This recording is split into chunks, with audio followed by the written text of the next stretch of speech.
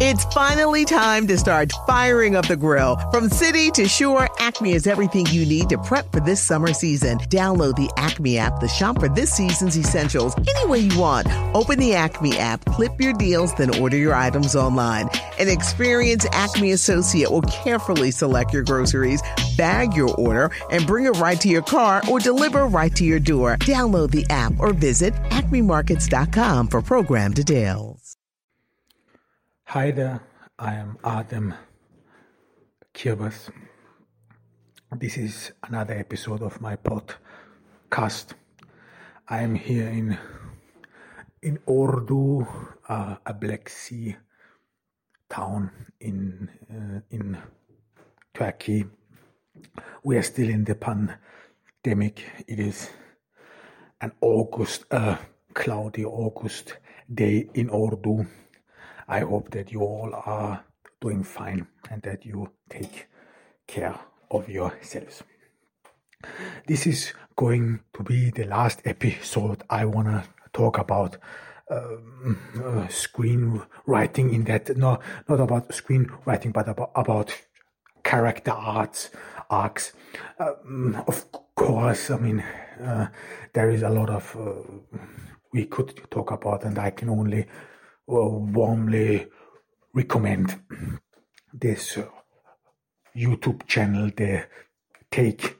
It is really very inspiring, very interesting. So everyone who wants to get to know more about character analysis should definitely check out this YouTube channel, The Take. It helped me to prepare some of my thoughts and so on. And after today's episode, I announced it. I want to record another story, which I think is pretty much suitable. This is audio. Books is a growing market segment, and we want to delve into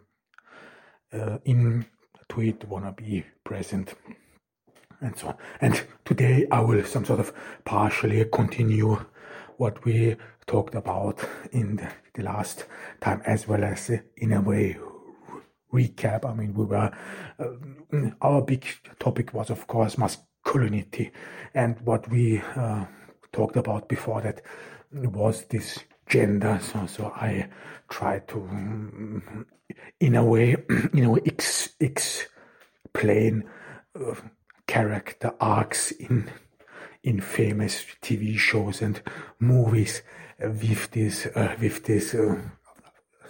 character arcs. Of course, we have to make a difference. This is what I did not mention in the beginning, that there's of course a difference between character arcs, how a character is, and then between plots. I think Kurt Vonnegut wrote a little bit of about plot arts, how plots are generated or built in general.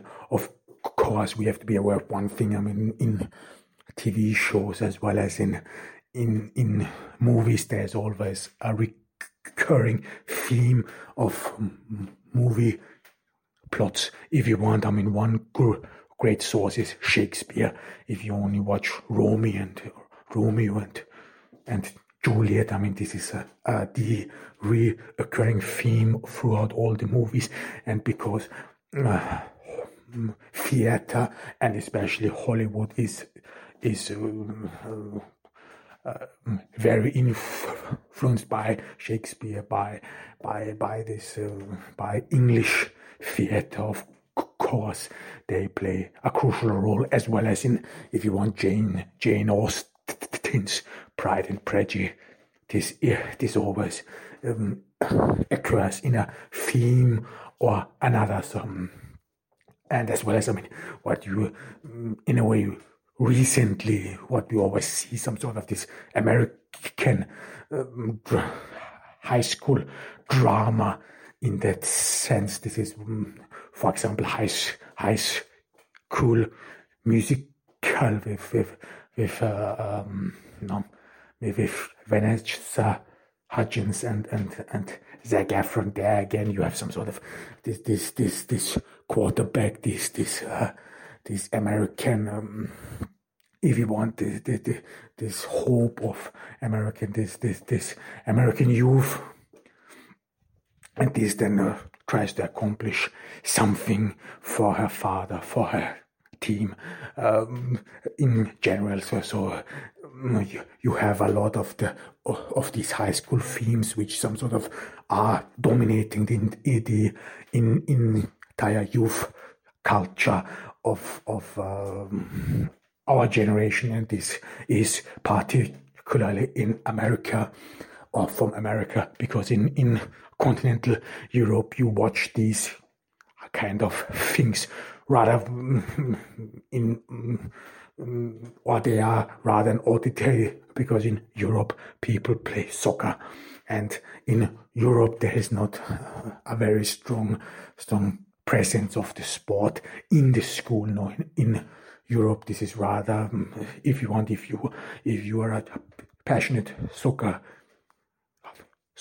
player, and if you play or want to play in a youth club or whatever, so then this is mostly not organized through the school or through the high school. No, they are private clubs and so on. So there is a lot of difference between them. However, but they are pretty much dominating. And this structure, for example, there is one cheerleader who is some sort of the head cheerleader, and she is in odds with all others. I mean, this is what you some sort of have through all TV shows. I mean, this is what you have in OC, California. This was a TV show with Benjamin McKenzie and Misha Barton. This is something as well as you have with High School Musical, but here it is basketball. Then you have this even in Vampire Diaries, so on and so on. So this plays a crucial role, and there's pretty much always the same theme in a way. There's always, in a way, a new girl, and she always has to decide between two admirers and so on. You have this in Smallville, for example, as well. So this is no new plot line. This is rather some sort of West Side Story, and this is as well as you have in this vampire mythology, if you want, with Edward and Bella. This high school drama plays a crucial role, and it's pretty much the same plot line. However, we have to differentiate this, how the structure of this plot line is from real character arc, how substantial they are, and especially in TV shows like Mad Men, like Breaking Bad, The Wire, and so on. There you have some character arcs which in a way represent a generation. They appear genuinely, or at least thought through, if you want. Of course, sometimes they pretty much follow cliche. For example, the TV show Nip Tuck with Julian McMahon, and I forgot the other one, but with those two plastic surgeons. I mean, this TV show, for example, follows a lot of stereotypes and so on, so nothing new occurring, and so on and so forth. However, we did not talk much about plotline because I think there is a lot of out there. There's, again, you have to skim through from YouTube channels. There are some good TV channels which analyze a plotline. There are even a couple of approaches to plotline. Again, I mean, we started our journey from the point. I mean, if you have a TV show as well as a movie, I mean, how do you structure scenes? I mean, which scene follows another? I mean, we started with Batman, The Dark Rises. Of course, there's a lot of material about Batman The Dark Rise in YouTube, where you can find plenty of. And this, of course, is as well as very interesting and very helpful to analyze the Dark Knight, because so many people have made their thoughts about it and so on, as well as of Game of Thrones. There are some very interesting analysis of Game of Thrones as well.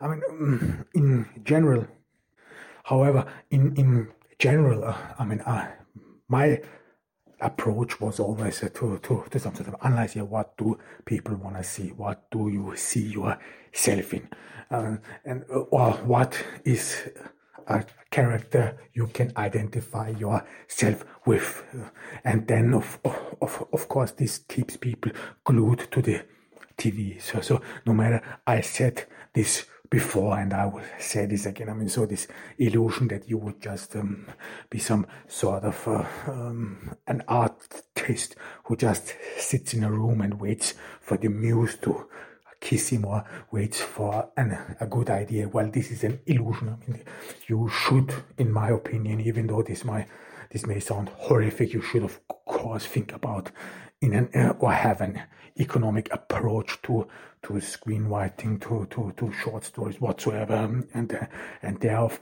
course you want to figure out, I mean, what is something people would feel close to, and this is what we want to.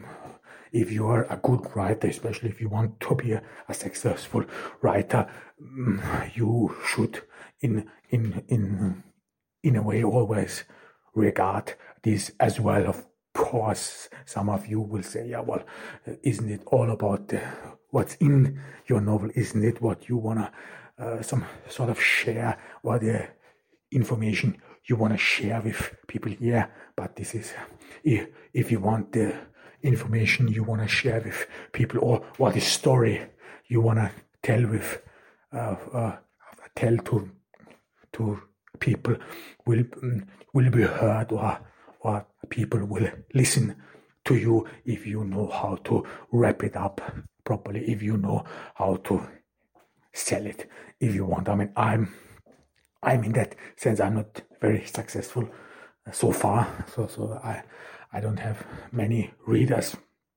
I hope this will change in the future. However, but in a way, because of this one fault is, of course, that you want to some sort of think about, yeah, why, for example, is Harry Potter so successful? I mean, and then if you watch the plot line of Harry Potter, I talked about this as well in the beginning of this podcast. Then if you watch Harry Potter, then you see, of course, this is some sort of place to people to be outcast. I mean, Harry Potter, he sleeps under the stairs. He is not very, very, very liked, and then or his step or this family with whom he lives, they don't like him, they hate him, they don't want him to become a wizard, and so they hamper him in that sense. And this is what people then feel or associate with themselves, that there are people who hamper with my success, people who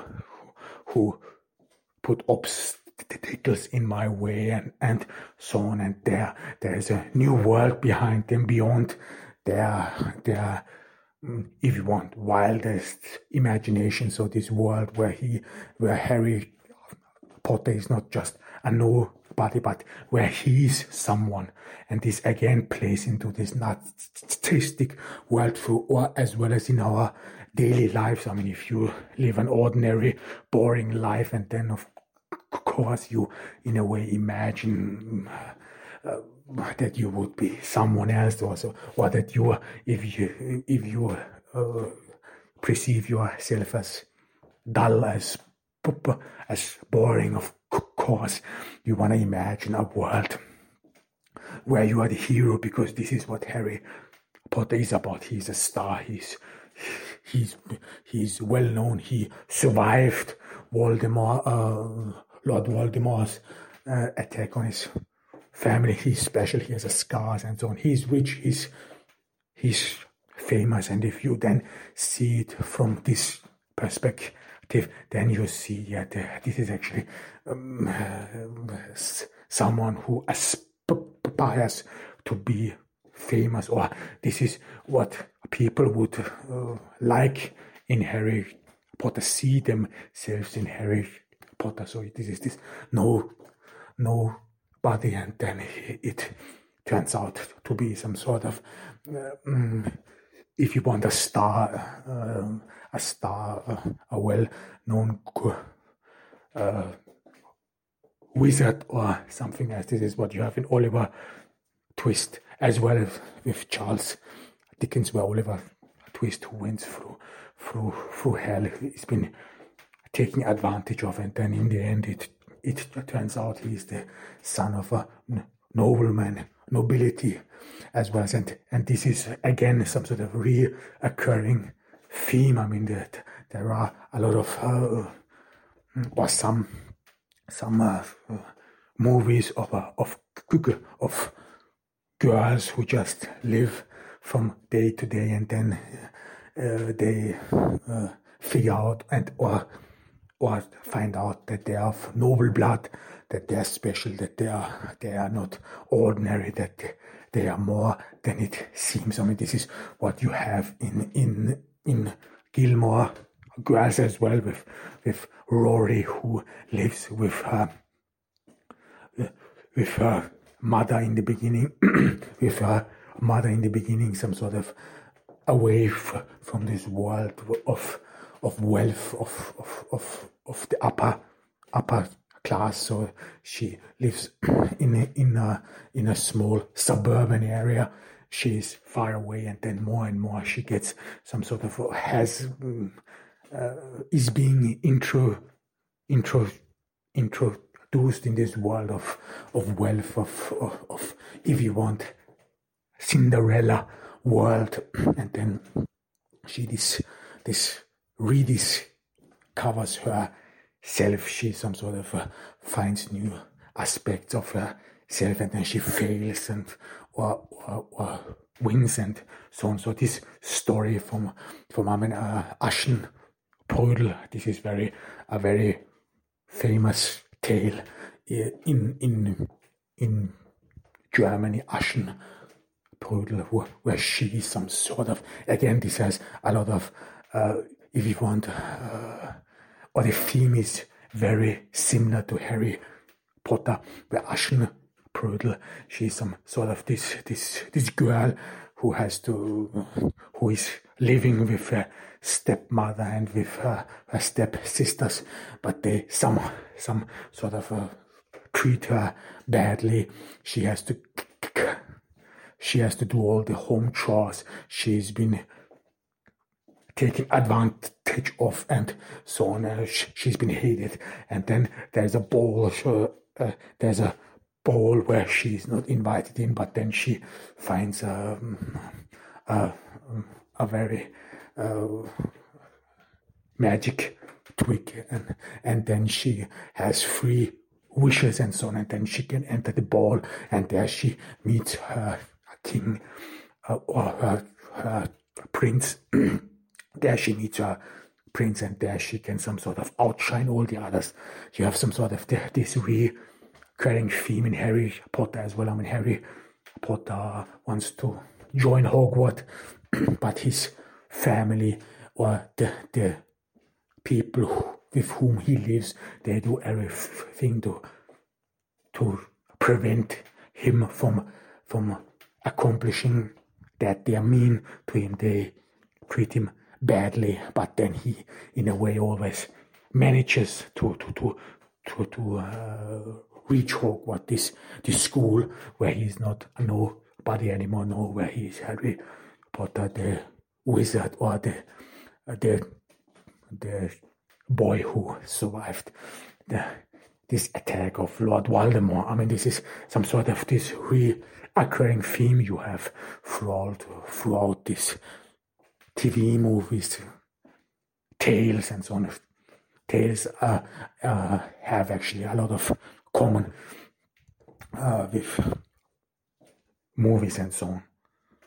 I mean, this is we talked about this in masculinity as well. I mean, why, for example, Donald Draper may be appealing to some people. Why some female? I mean, especially with Sex and the City, why some female characters may be appealing to some viewers. This as well as with Harry Potter, this becomes then pretty much apparent. I mean, this is if you if you want to talk about it from a sociological perspective. Again, I mean, we had the story of Aschenbrödel, where she's some sort of an outsider. She has, or her step parents, they don't like her, they don't love her, and her step sisters, they some sort of are mean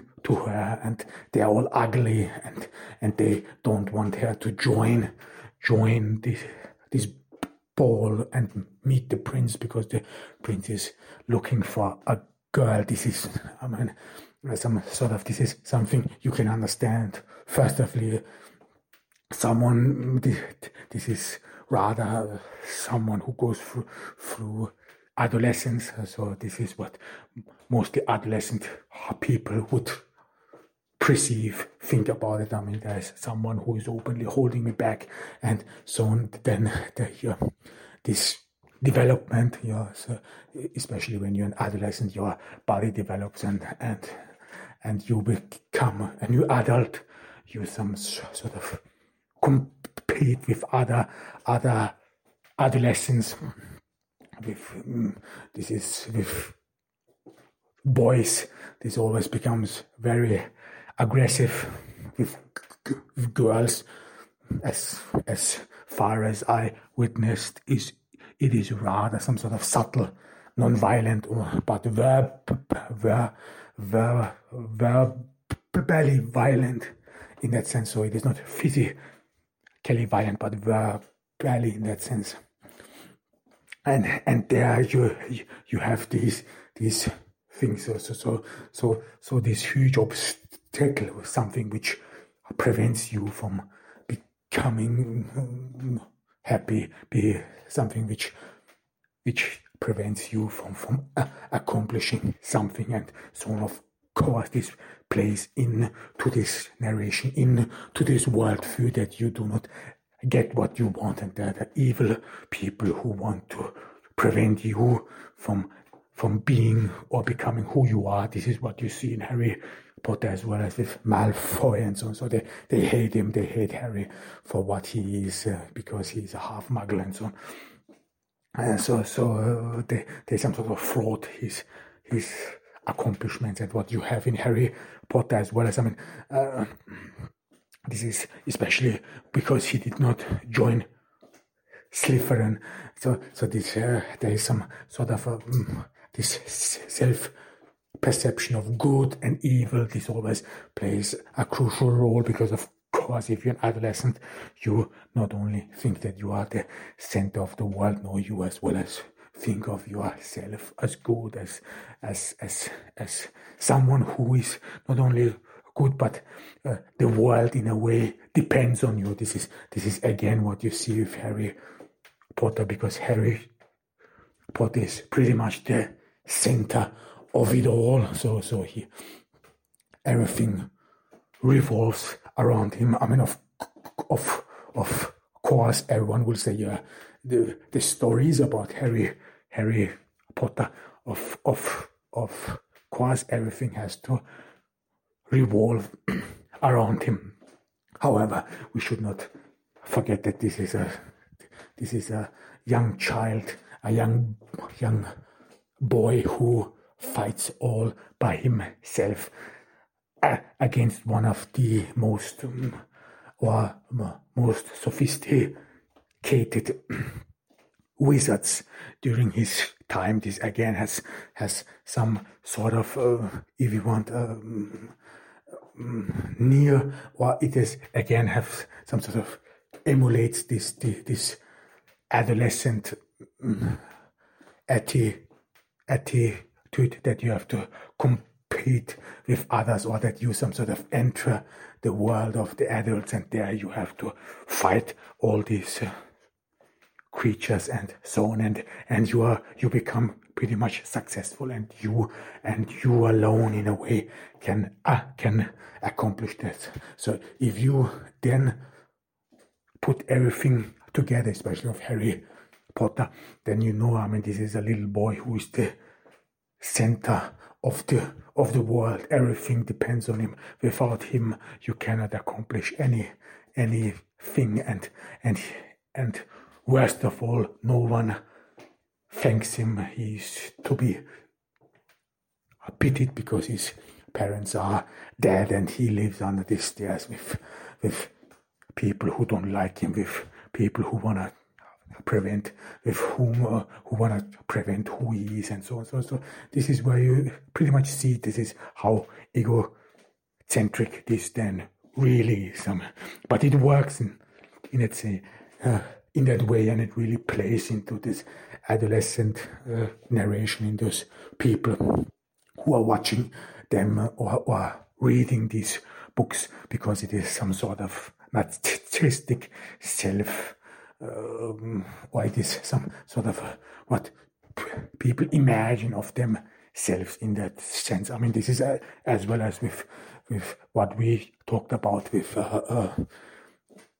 this is normal in that sense. So this is not only within adolescence, but this is what you in a way perceive.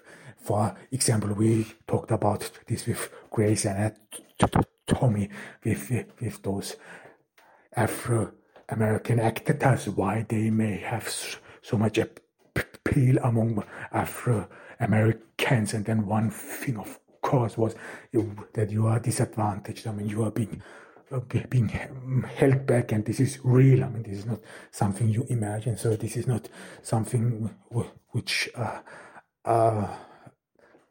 a little boy from the middle class concocts, who doesn't get enough attention from his parents. No, this is real. If you want, this is that Afro-Americans, they suffer, and then they live through Grey's Anatomy, through these free Afro-Americans. They some sort of live this imagination that if we had the chance, we would be better than all the others if we just had the chance. Excuse me. If we just would have the chance, we would accomplish more than all these others. This is in a way human. And if you have, and if you are disadvantaged, if you don't have means to solve yourself, this is one of the reasons why people create counter cultures. We talked about this in multiculturalism, but these counter cultures, they all re-emerge as well, because these archetypes of these counter cultures, they play always, or in a way, a very crucial part in how we see what we like, what we watch, what we aspire, and so on.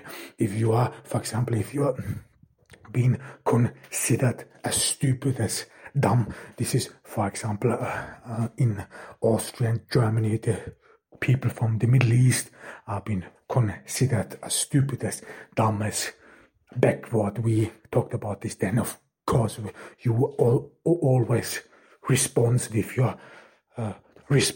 your counter culture, that you some sort of put yourself on a moral high ground, on a moral pedestal, so that you can compete with people, especially if you lack the resources, if you did not attend or could not attend higher education. But even beyond that, one thing you have of course, this is, I always say this is some sort of a migrant sickness, and I think Pierre Bourdieu wrote about this in his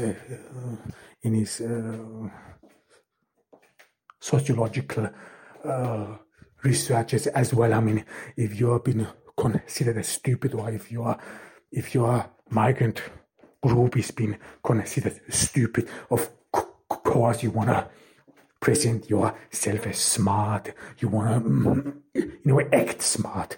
I mean, this is some. I mean, I saw some very stupid things, like people, even though they don't need glasses, wear glasses and act like stupid. I mean, this is of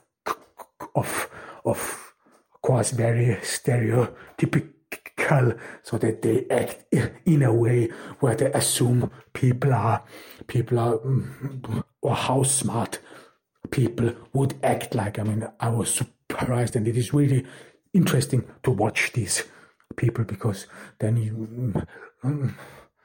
you might see, I mean, what someone who is, for example, away from, or who did not grow up in a environment where a lot of academics were, or if you want, in an environment where education played a key role, and I mean higher education, and then you see, and if you watch these people, I mean, who what they assume with intelligence, with smarts, with wits, and then these are sometimes things you do not put much emphasis on it, but yet for these people they play a crucial role. I mean, this can be from ostentatiously pondering. I mean, this is really the case that some people in a way want to appear as if they would be thinking, even though, well, do not make fun of this. This is really very interesting, even sociologically very valuable to understand this and so on, and as well as I mean, we talked about migrant women. I mean,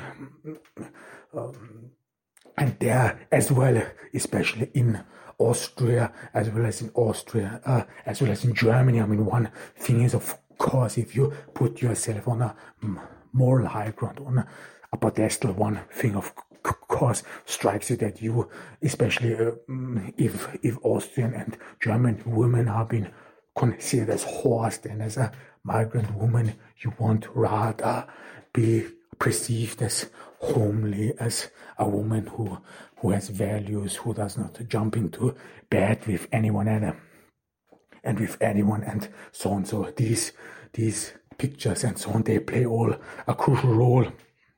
This is what you have in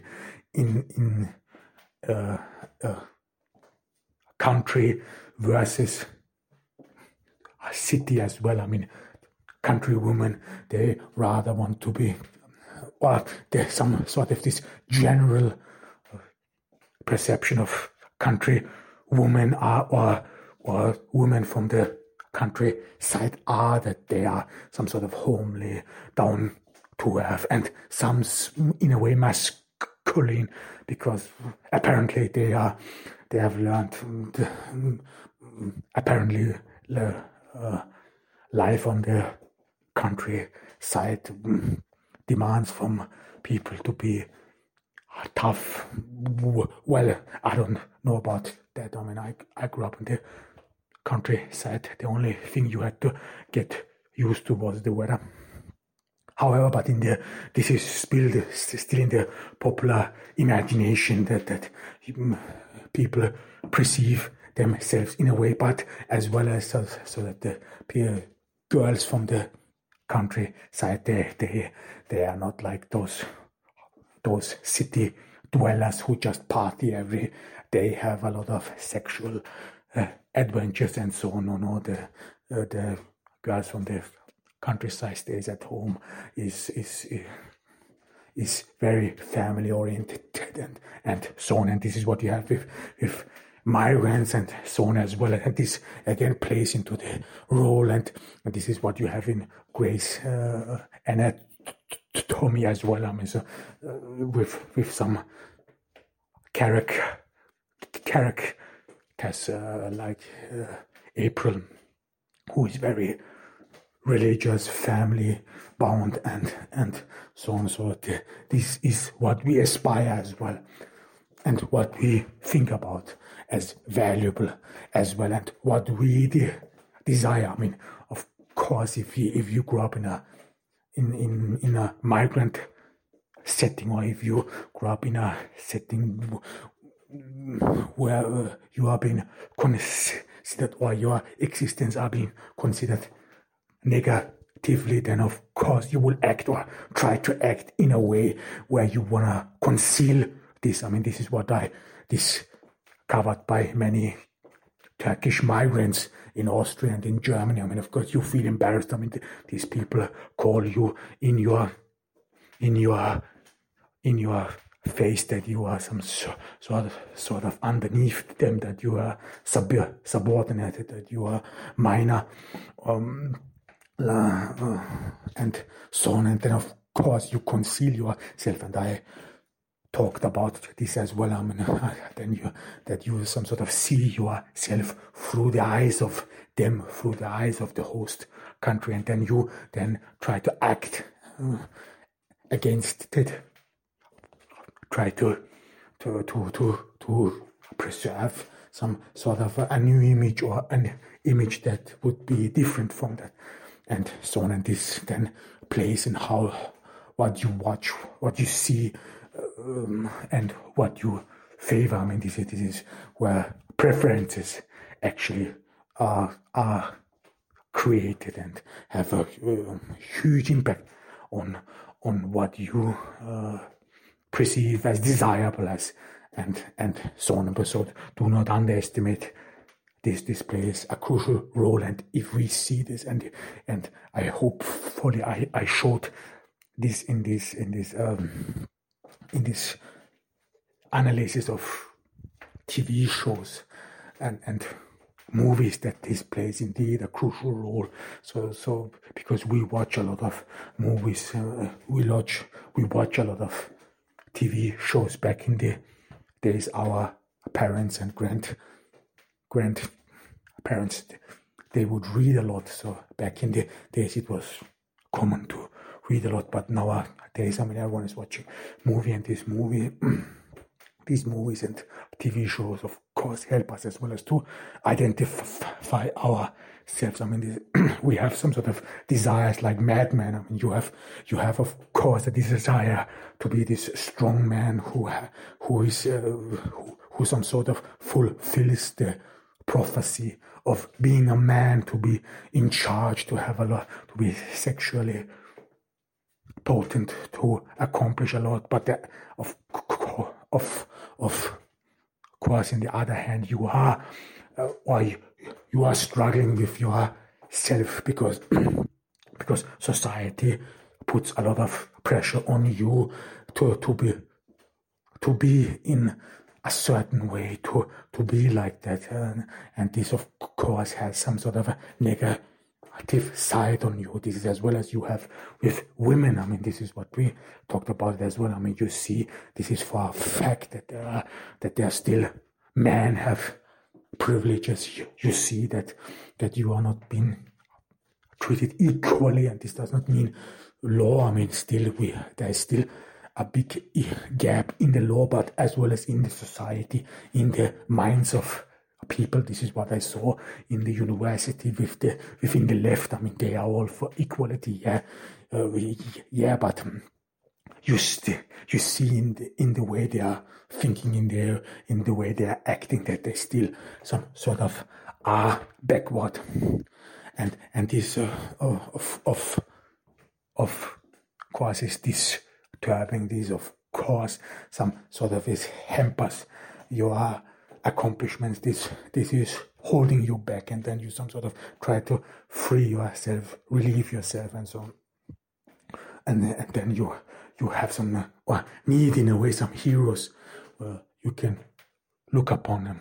And again, I'm in Sex and the City. I mean, we talked about with Miranda. I mean, she seems to be this woman which epitomizes feminism.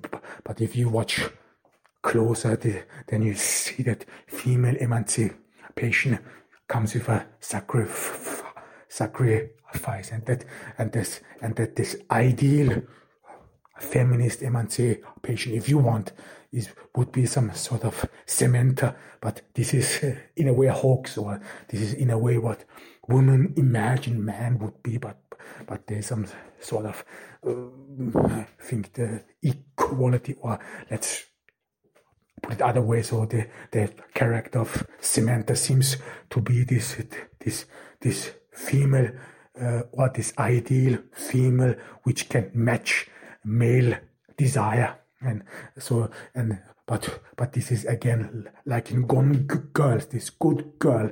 This is some sort of an imagination. So this it is not reality. And if it is, then it is only a wish, because society would not allow it, and there would be a lot of repercussions which would come with it. But if you then see with Miranda, I mean, of course you can accomplish independence. Of course you can become whatever you want, but then you have to adopt to male gender. You have to some sort of you become a homogeneous product of the business world, and this is then necessary to become successful, to be someone, and to move ahead in your life, and so on. So is it, and this is what then you have to ask yourself, is it really, is what in Sex and the City, Miranda, is it really emancipation? Is it really what you should aspire for, or the same what you have to ask yourself with Mad Men? I mean, if this, or being a man, or the demand society has on you, if this is so exhausting, if you have to live a doubled life where you always have to doubt yourself. I mean, this is what you have to, what we talked about in Breaking Bad. I mean, you had high hopes, high aspirations, but then you some sort of a fall through the clouds. You did not accomplish what your own goals are. You are Walter White, and you want to provide for your family. You want that this male recognition. This is what we were talking about. You want this male recognition. You want to be recognized as a man, but then you cannot accomplish it, and then you have to ask yourself, can't I just abandon it? Can't I say, however, I don't care anymore? Is this even possible? The same is as well as with women. Can I just live a life like Samantha in Sex and the City? Just have fun like a man? Does it make you shallow? Does it make you sad? I don't know. This is what we thinking about, should be thinking about, and so on. So it is not only what I want to put an emphasis on, is that this is not only women suffer under a certain gender or in a certain role model, but as well as men suffer, because people have still demands on you. Because if everyone thinks that you are privileged, then go ahead. I mean, everyone will demand a wonder, but then if you find out, well, this person is actually not that privileged. However, this was the end This was Adem Kebas from Urdu. We are still in the pandemic. I hope that you are doing fine and that you take care of yourself and enjoy your August month, summer. It's finally time to start firing up the grill. From city to shore, Acme is everything you need to prep for this summer season. Download the Acme app to shop for this season's essentials any way you want. Open the Acme app, clip your deals, then order your items online.